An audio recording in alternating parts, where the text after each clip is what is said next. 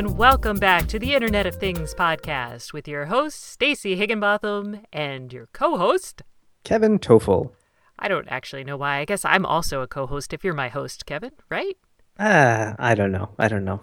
It works either way. The best news, though, is regardless of who's hosting, we're on iTunes now. Oh, you stole my thunder. Okay, congratulations. Yes, we are on iTunes now at the Internet of Things podcast. We have a lovely blue logo that you guys are familiar with if you grabbed this podcast on the website. So go point your RSS feeders the right way, or your iTunes, your podcast app on your iOS device or whatever you use. Yes, however you get to it. Now you can get to it on iTunes. And Yay! All right, so on to the meat of the show. We will not spend the whole thing celebrating iTunes. We will start. We did that before the show for an hour. It was exciting. There was no alcohol, so unfortunately, the show will not be any loopier than normal. I probably won't sing. All right, we'll start the show with. Let's start the show with shopping because it's so fun. Everybody loves to shop. Everyone does. The big news on the shopping front for connected devices is Target. The day after Memorial Day, May 26, we shall see in Target stores a new home automation center. We know actually that it will host a Piper all-in-one home security system, but we don't know what else is going to be in there. It's going to devote 8 feet of shelf space to other home automation products. That is very good because that is a sign, a further sign, I guess I should say, of the home automation and smart home sector going more mainstream. You want an even cooler sign that it's going mainstream? I picked up a Martha Stewart Living magazine, and you know what was in it? It was like 8 devices that will save you money and make your home smarter, and in it was like the August locks. There was a drop cam. There were, let's see, I didn't recognize the thermostat that they had chosen, but there were several devices that we talk about on the show, and I was like, go, Martha. Very exciting. I'm guessing she didn't have August locks where she was before she came back out of, well, never mind, I'm not going to go there. Do not speak ill of Martha. Don't back talk, don't sass the Martha. Do not. August lock, right. When she was in prison, August was it wasn't even invented yet. I know. So, Target now has a home automation section.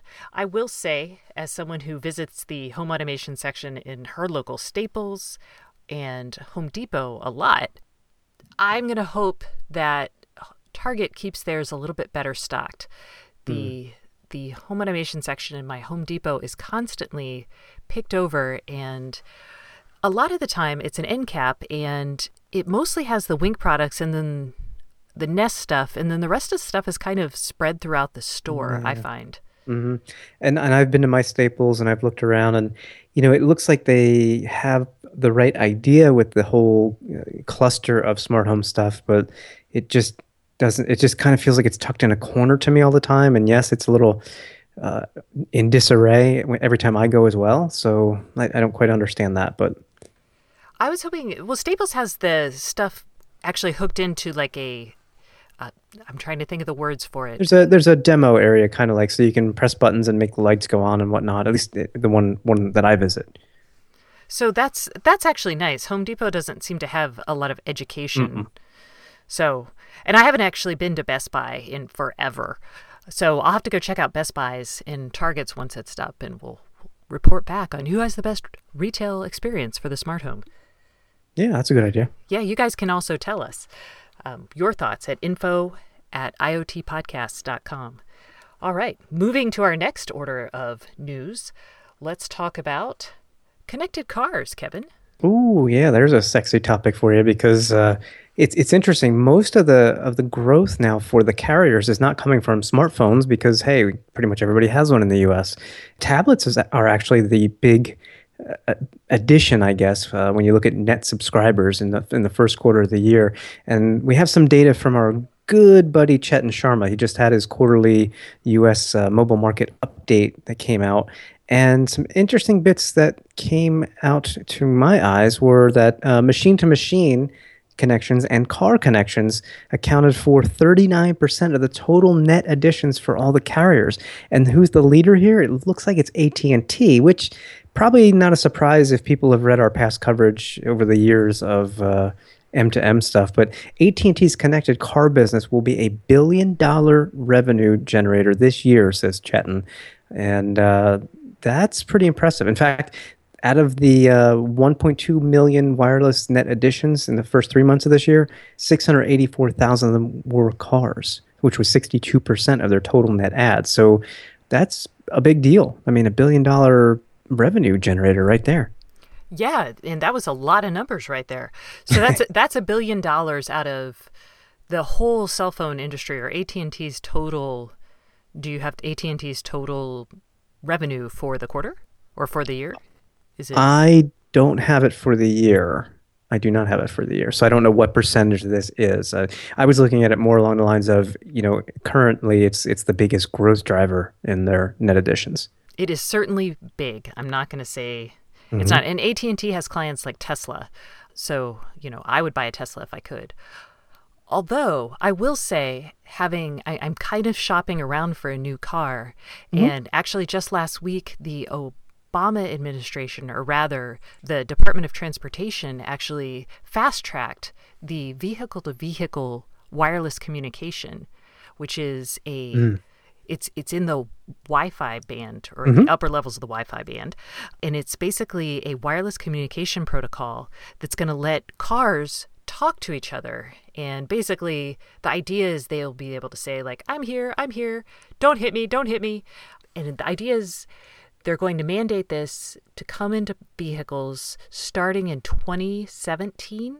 And then they'll start adding it into vehicles, and, it's going to be a while before this is real. So there's car-to-car talking, so that's V2V is what they're calling it. And then there's vehicle-to-infrastructure, and that's like cars talking to signs and toll booths and the streets themselves. That all dovetails with the autonomous cars, though that's way down the line, I think, in terms of mainstream. But in the meantime, this is a nice stepping stone to get the cars a little bit smarter, so that when one of them that's 3 cars ahead of you suddenly brakes, the cars behind it already know, even if the driver can't see that. Oh, the V2V?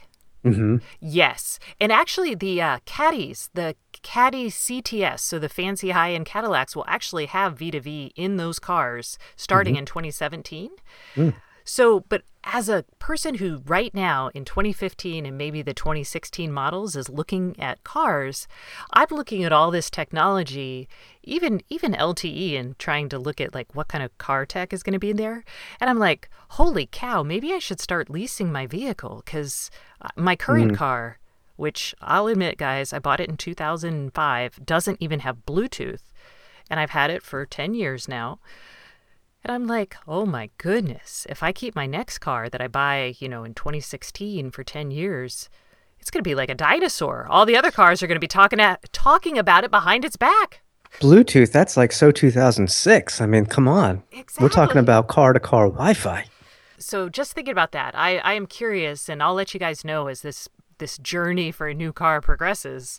But the wireless tech and the car connectivity, even talking to, getting my wireless access in there, it's kind of complicated. I'm like, lease or buy? That's a good question. And it's funny because our lease on the 2013 Chevy Volt actually runs out in October. So we're going to be looking at something. And chances are we're going to look at the 2016 Volt. Ooh, it's new. I've been looking at it too. It's new. It's redesigned and has a fake 5th seat in the back, but I'm not going to go there right now. But more importantly, more battery range and so on, and that'll go nicely with our solar panels on the roof. I just don't know if they have 4G LTE connections in there. I think General Motors has been pretty hot and heavy on that, though. They have. I'm pretty sure it does, actually. So will I get it? I don't know. I don't know if I want another bill. That is the question. Yeah.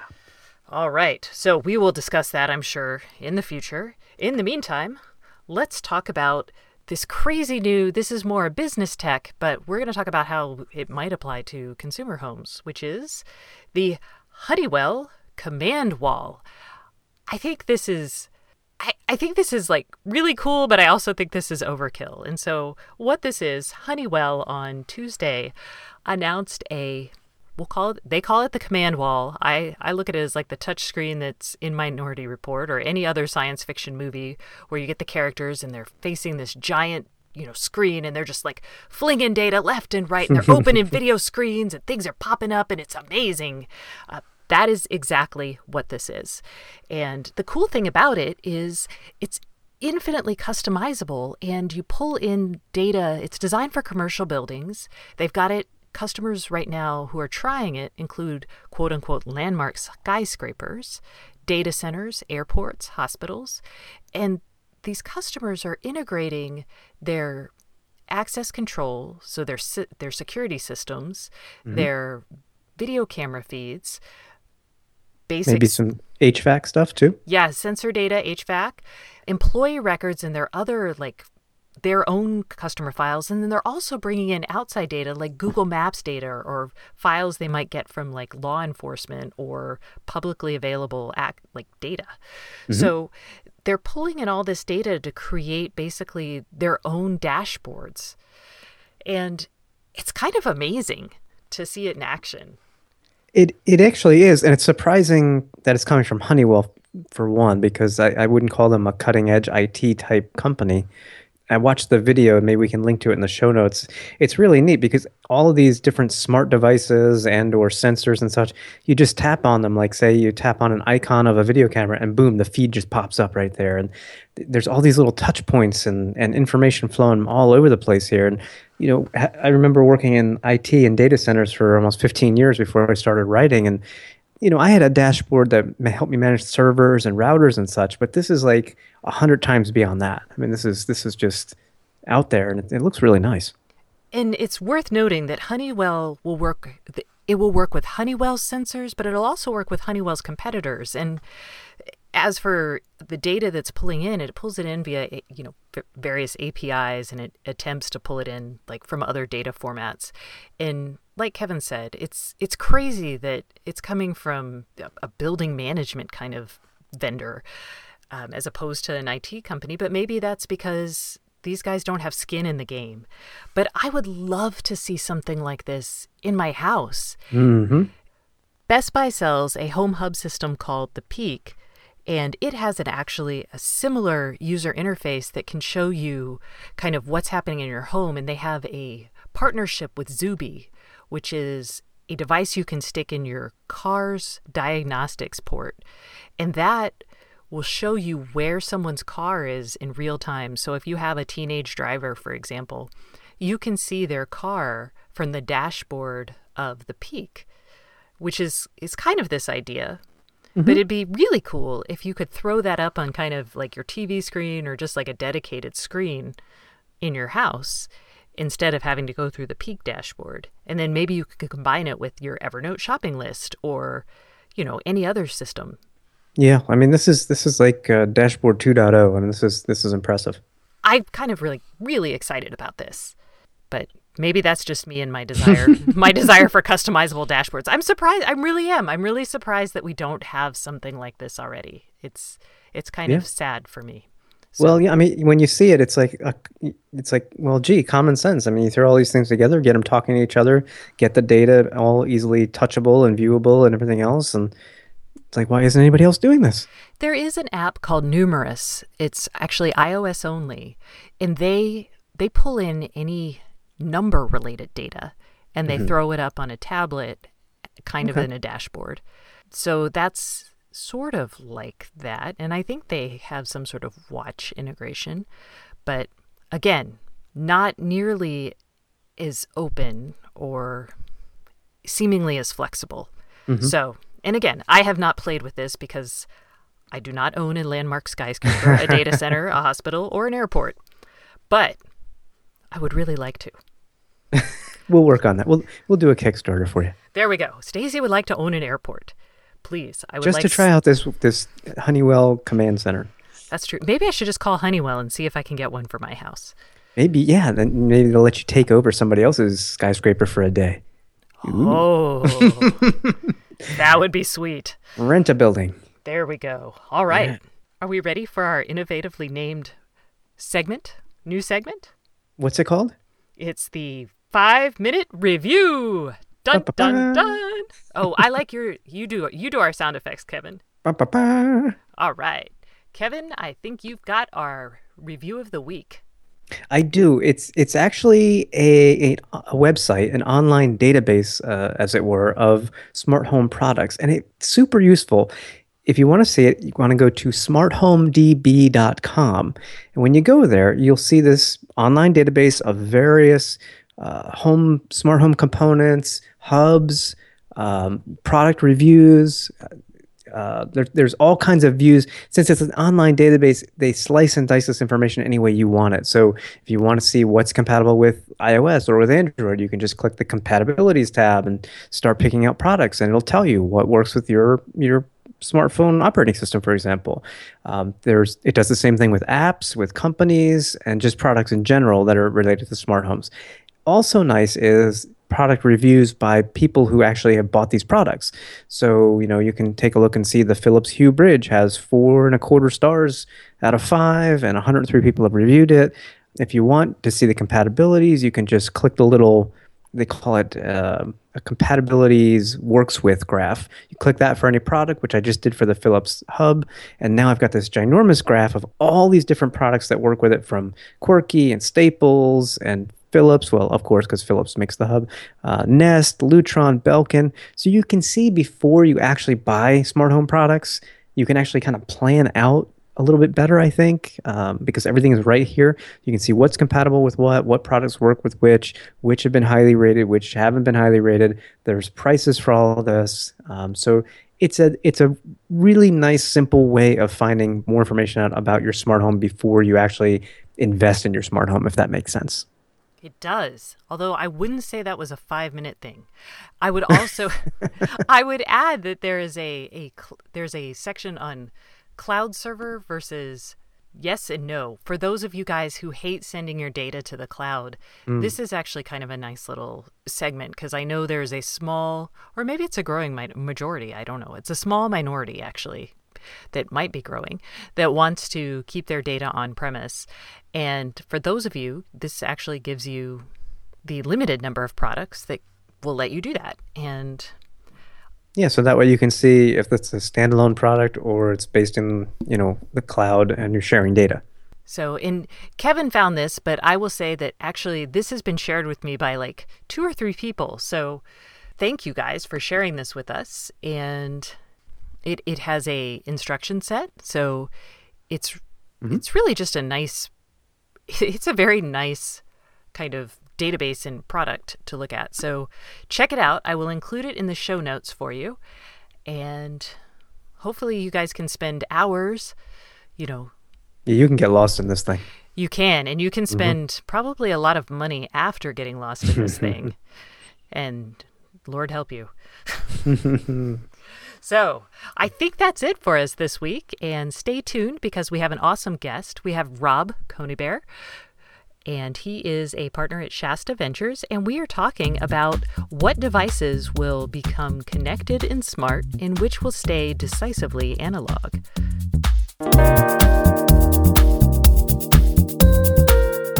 Hey everybody, we are back with the Internet of Things podcast, and I have a wonderful guest for us today. It is Rob Coneybeer, who is a managing director and co-founder at Shasta Ventures. Hi, Rob. Thrilled to be here with you. Thanks for having me.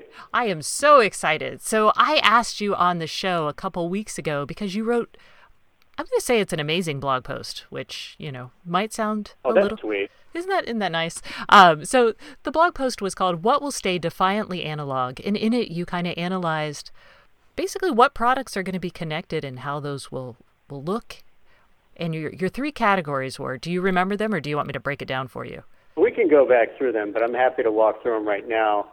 The 3 were products that will disappear in the digital age. So if you think of newspapers and standalone cameras. And at the other end of the spectrum, you have products that remain defiantly analog, and that would be things like writing instruments and notebooks, and you can see how many people still buy moleskin notebooks today. And in between, it's hard to say. There's a number of products that will act similarly, but they'll become connected and evolve over time into new categories. To me, the most exciting, I took issue with some of your things, like you have some thoughts about the kitchen we're going to talk about.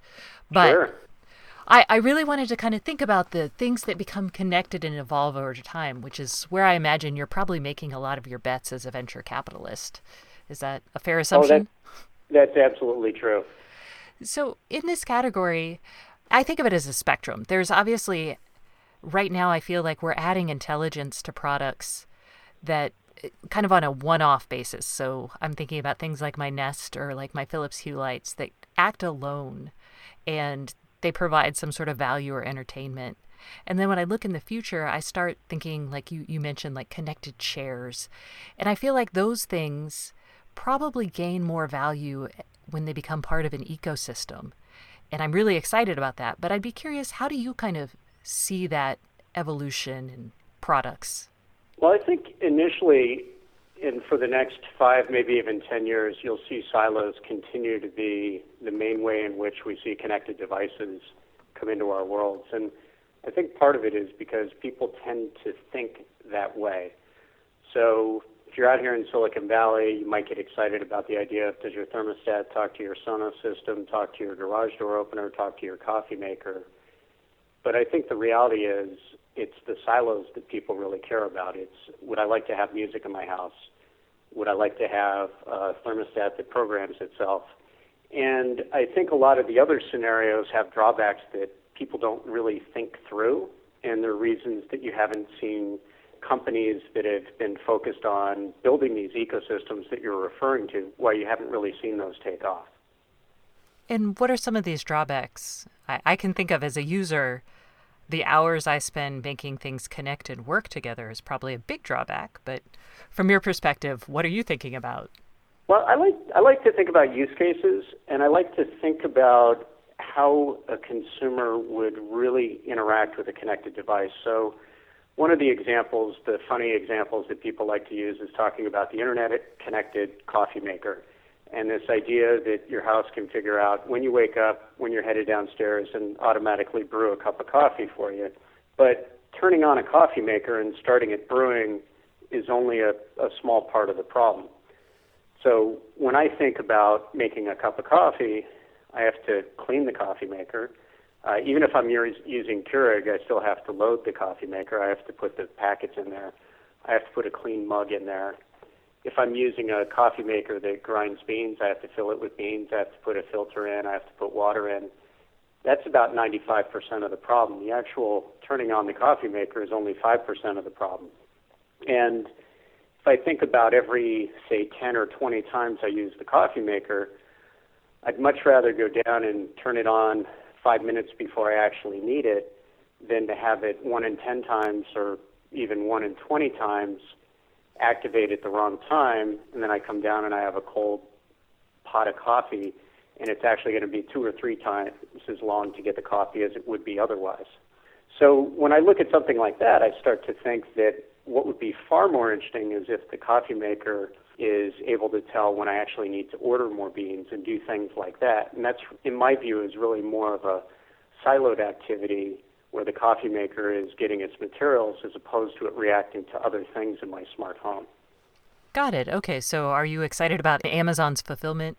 I think that's a very interesting example. So if you take a look at the idea of putting a little button on your washing machine that when the bottle starts to get empty, the bottle might reorder. So you could imagine, say, in 10 years, you have bottles that have free Wi-Fi built in. They can tell when they're empty, but they might know whether there's more bottles around the house. But the idea of having a replenishment button right there is, I think, a pretty interesting one. And I think in a lot of areas where you have consumables, the Internet of Things, and starting to incorporate that into either buttons or self-replenishment services is a very interesting glimpse into the future.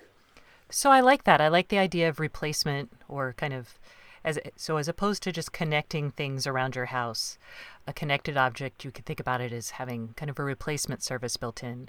I also am really excited about, and I'm curious your thoughts on education. So, and this is actually one of the reasons why I'm interested in the connected kitchen. And a coffee maker might not be a great example of this unless you have a really high-end coffee maker, but devices that know what they're doing and can teach you or offer recipes or ways to improve your coffee. So in the coffee maker thing, maybe my coffee maker, will give me my 2 shots of espresso, and then it'll also, because I've told it I want a latte, it will tell me how much milk I need to put in there and how long I need to steam in it and at what temperature. And all of those things could become immensely valuable, especially... I think a lot of that may get baked in, but it ends up getting baked into an iPad or an iPhone that connects to that device. So you can opt into that information and you can do it, but to actually control the milk that goes in or control the sugar that goes in, independent of your measuring it yourself with a very, very simple measuring device, those devices have mechanical moving parts and tend to break more often. It's why you see, multi-$1,000 espresso machines is because they have a lot of moving parts inside. And being from Italy, a lot of them break all the time. So I think in the connected kitchen, it's about what are you trying to do, what are you trying to solve. You still have to wash the pots and pans, you still have to order the food, you still have to measure a lot of the food. I think there are interesting models that are coming along, like Forage and other companies that deliver food in proportions or portion sizes that make sense. But at the same time, I think that food is relatively inexpensive, and it is an area where there's a bit of artistry and a high social element that I think people really enjoy in the kitchen. So that's why I have some skepticism about the speed at which you see the connected kitchen really start to take off. And I understand, I agree with a lot of that. I guess because I like to cook so much, I see a generation of friends of mine, for example, and people who are even younger who don't know how to cook. And I see things like Meld is a good example. It's a Kickstarter it's both a knob that you put on your stove and a thermometer that you drop in a pot. And what it does is in conjunction with your iPad, it tells you basically how hot something is on your stove, and then you tell it what you're making, and it tells you it controls the temperature on your, I'm trying to think of what that is. Oh, yeah, no, I think it's a great example because think about how many recipes we all have that say, hey, you'd like to turn the oven to 375 degrees, and we all know that oven could be anywhere from 325 degrees to 425 degrees, or the temperature of the burner. One stove, I put it at medium, another I put it at low, but it's the same amount of heat getting put into the dish that you're trying to cook. So I think that type of problem, you see better and better tools, but they're still similar tools. They're measurement tools. But the idea of automating more of the process of cooking as opposed to improving the individual tools, that's where my skepticism comes from. Oh, okay. Yeah, because I can think of dozens of tools that I would be so excited to have a little bit more intelligence in. And we're not quite there yet because I don't think the connectivity and the intelligence isn't cheap enough yet. But I would love a spoon that could measure viscosity. So when I'm making, a sauce, it could be like, okay, now we're there. Or now that starts to make sense. I'm talking more about whether you automate things. But the idea of building better tools the way that people would like to make them. So looking at a stove, you can see all the variations that you would have, but the idea of being able to build devices that are very accurate and repeatable, I think having better knives, better spoons, better dishes, all those things make sense. Okay, well, see, we weren't so far off. And but I think at the same time, you're not going to see a cheese grater go away, which is a decidedly low-tech device. Oh, now and when you think about food preparation, so much of what's important about food preparation is the moment at which you cut it or slice it or open it up is when you're releasing flavors and aromas and all the things that make cooking so magical and fun. It's true, although I would love a little bit more high-tech built into my kitchen. And this is something I have no idea if we'll get there, but I was reading about IKEA actually has I wouldn't call it an RFP, but they have like a vision for the connected kitchen. And one of the things they're showing off, and I'll be very clear for everyone listening, this does not exist today. This is something IKEA is talking about and looking for. But one of the things they were showing was something like a smarter countertop. So it kind of had a sense of what you were putting on it, either through a computer and a projector, like a camera and a projector kind of setup that said, oh, this is a fish. And then it would project things onto the fish that said, like, here's how you're going to, like, debone it.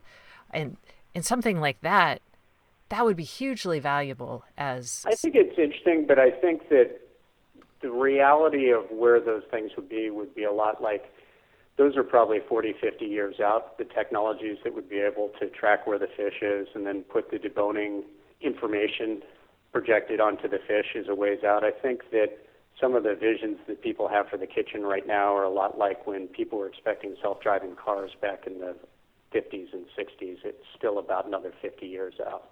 Oh, 50 whole years. All right. Well, that's really depressing. Let's talk about things that you think will disappear. There's a couple things that I would love to get your thoughts on. So, books, are they going to disappear or remain defiantly analog? That's a very interesting one because they do have the advantage of instant boot time, but that's going away. The thing that I like about books and the thing that I do when I read books is I like to annotate physically. And it's been very hard for me to get used to the idea of using Amazon to annotate. So when I use a Kindle, I can see who else has annotated a given section. I can see comments that people might have made. There's all sorts of interesting advantages to the hive mind, so to speak, when you're working with textbooks and other things. I think books have a much longer tail than what you see with newspapers right now, because when people look at that object, and when I'm in my library at home that's absolutely filled and stuffed with books, when I look at that book, it brings a memory back in a way that I'd never get in the digital domain. And it inspires me and helps me think about other things. So it's the physical artifact that I think people find interesting and appealing. Now, at the same time, a lot of that is just how I think about books and I interact with books. And what I find with my kids, my young kids, is that they seamlessly go between both modes. They still enjoy books. They enjoy picking up physical books and reading books, but they'll very, very seamlessly move over to using a Kindle as well. And they really don't appear to have a preference between one and another. And I think it's the art, I think it's the tactile sensation of a book that is very different than a newspaper because it has a life beyond when you read it, because you go back, you reference it, you look at it later, having it around has meaning. But with newspapers and other disposable periodicals, you don't have that same interaction. It's true, although we had a papier-mâché project that was due, and suddenly we realized that we had absolutely nothing for our papier-mâché project. And oh, no. I know. I'm like, what will happen to the kids of the future? Well, when you think about it, books have a lot of things going for them that newspapers don't, because even today newsprint comes off in your hands, and it's hard to open it up when you sit down in an airplane in a tiny seat. And oh, yes. There's all sorts of issues, I think, that people have with newspaper that you don't quite have with books. So I think there will be a lot of physical artifacts that do stay around, but it'll be of the things you see in Etsy and maybe not as much as many mass-produced items. Well, we're going to go down a list, a quick little list, because I've got some ideas. I'm ready. You ready? All right. I'm ready. Jewelry. It's kind of a fun one. Yes. Well, I think jewelry you have to bifurcate into two categories, and one of them is fine jewelry, and the other is fashion. And when you think about things that are fashionable, they're things that typically people wear for a year or two or three. And I think that's a little more attuned to the life cycle of technology and advances in technology. But when I think about fine jewelry and I think about things that are artistic, there's an expectation when you buy it or you gift it that you'll be using it for decades to come. Whether that's true or not, that's a bit of the expectation. And it's part of the way that industry is set up. You talk about the phrase diamonds are forever, and you look at the way that people interact with these items and the way that they build on top of it. They don't. I think that with fine jewelry, people don't want the literal picture. They want the positive or sometimes negative emotions that come along with it. It gets built in your mind, and there's much more of an artistic piece to it. So when I think about jewelry, that's how I think about that category. All right, that makes sense. What about this encompasses a lot of things, so we can break it down further, but building materials. That's a good one. I think you start to see some things that happen with technology, such as chalkboard paint. So you start to see advances in technology where you can have paint that looks the same, or whiteboard paint that allows you to write on it. So I think those are some things that happen with physical characteristics. On the other hand, if you look at the door has stayed defiantly analog for a very long time. Hinges work well. The idea of being able to pull out a pin to be able to remove a door, these are things that work particularly well, and I think will continue to work well for a very long time. I don't think we're going to see the Star Trek sliding doors that make funky noises every time they slide open anytime soon. Or worse, the depressing doors on The Hitchhiker's Guide to the Galaxy. That's right. Now, at the same time, I think you will start to see companies like August and Lockatron and Unikey and people that are building internet-connected locks. I think there's a lot of utility to be had there. I think you'll start to see more and more of that. And there are so many doors, so many access points that can be an enormous market. But to see the really mainstream adoption, I think you need to see about another 5 to 10 years of reliability built into these devices, because there's nothing worse than getting locked out of your house because the batteries might have died in the locking device. Like, I get locked out of my house all the time. Keys, batteries, connectivity, it doesn't matter. So I'm like, whichever. What about things like, I feel like windows are kind of an interesting thing to think about, maybe not 3 years from now, but maybe 10 years from now, just because in some ways they're kind of like a screen opportunity. I don't know. I have no idea what you're thinking there, if anything at all. Well, there are some companies that have come along, but it's a very difficult category. Anytime you start to put something physical in and you start to think about the costs of installation, at least from a venture capitalist point of view, starts to get a little frightening, because it starts to become capital intensive. They're difficult to install. You have to inform people and teach people about the benefits that you could have from new windows or building materials like that. One of the things I've done in my house is I've put on 3M protective coatings to reduce the UV that comes into the house, both to protect art and then also to help with heating and cooling bills. But that's something that you can apply after the fact. You can retrofit easily. And I think anything that's in material science is better suited to large companies than to startups. Got it. And you in your post, you actually talked about furniture. So let's talk about furniture. We also mentioned IKEA, and they're sticking charging pads into their furniture. And I know I go on Kickstarter all the time, and I see some really interesting furniture that has like USB cables built in. It depends on the half-life of furniture. I think when you're looking at a lot of items, the things that are best suited to the Internet of Things and where you'll see them first are where you're solving really clear problems that people have. So I think something like the Nest thermostat, and being an early investor there, one of the things that we saw was you could go into a single-point product, connect it to the Internet, and it could pay for itself within a year along with all the other benefits. When you look at something like a chair, I'm looking at a leather chair right now that might cost as much as $500, $1,000, $2,000. My expectation is I'll let that chair for 20 or 30 years. And I think that a lot of these charging devices and things that people think about building into furniture in about 4 or 5 years is going to look like having an 8-track player in your car. Especially if they're an Apple charger. Yeah, and I think it goes back a lot. Like when you look at the devices and everything that's around you, I think it's about mapping the life cycle of that product to the life cycle of technology. So if you have a product that you have an expectation that you'll use for anywhere from 1 to 3 years, that's where you'll start to see technology come in. Or if it's something where the advantages are just so overwhelmingly powerful, like what you see in a thermostat. But in items that you expect to have for 20, 30 years or longer, let alone 10 years, I don't think it's a place that you're going to see them be anything other than analog devices and backdrops for other products. So this will be our final question, our final product category. Clothing. Oh, clothing. That's a good one. Well, I'll ask you, how long do you keep most of your clothes for? we'll go with fashion versus fine clothing. It's a similar divide, maybe not as long as a diamond ring, but I think in general, clothing, if you wear it regularly, it'll wear out. Clothing when it's designed is only designed for 30, 40, 50 washings before they really start to come apart in general. It's true, and you definitely, when you go, and there are things I buy that, like my summer shirts and shorts, those will probably last me a summer, maybe two.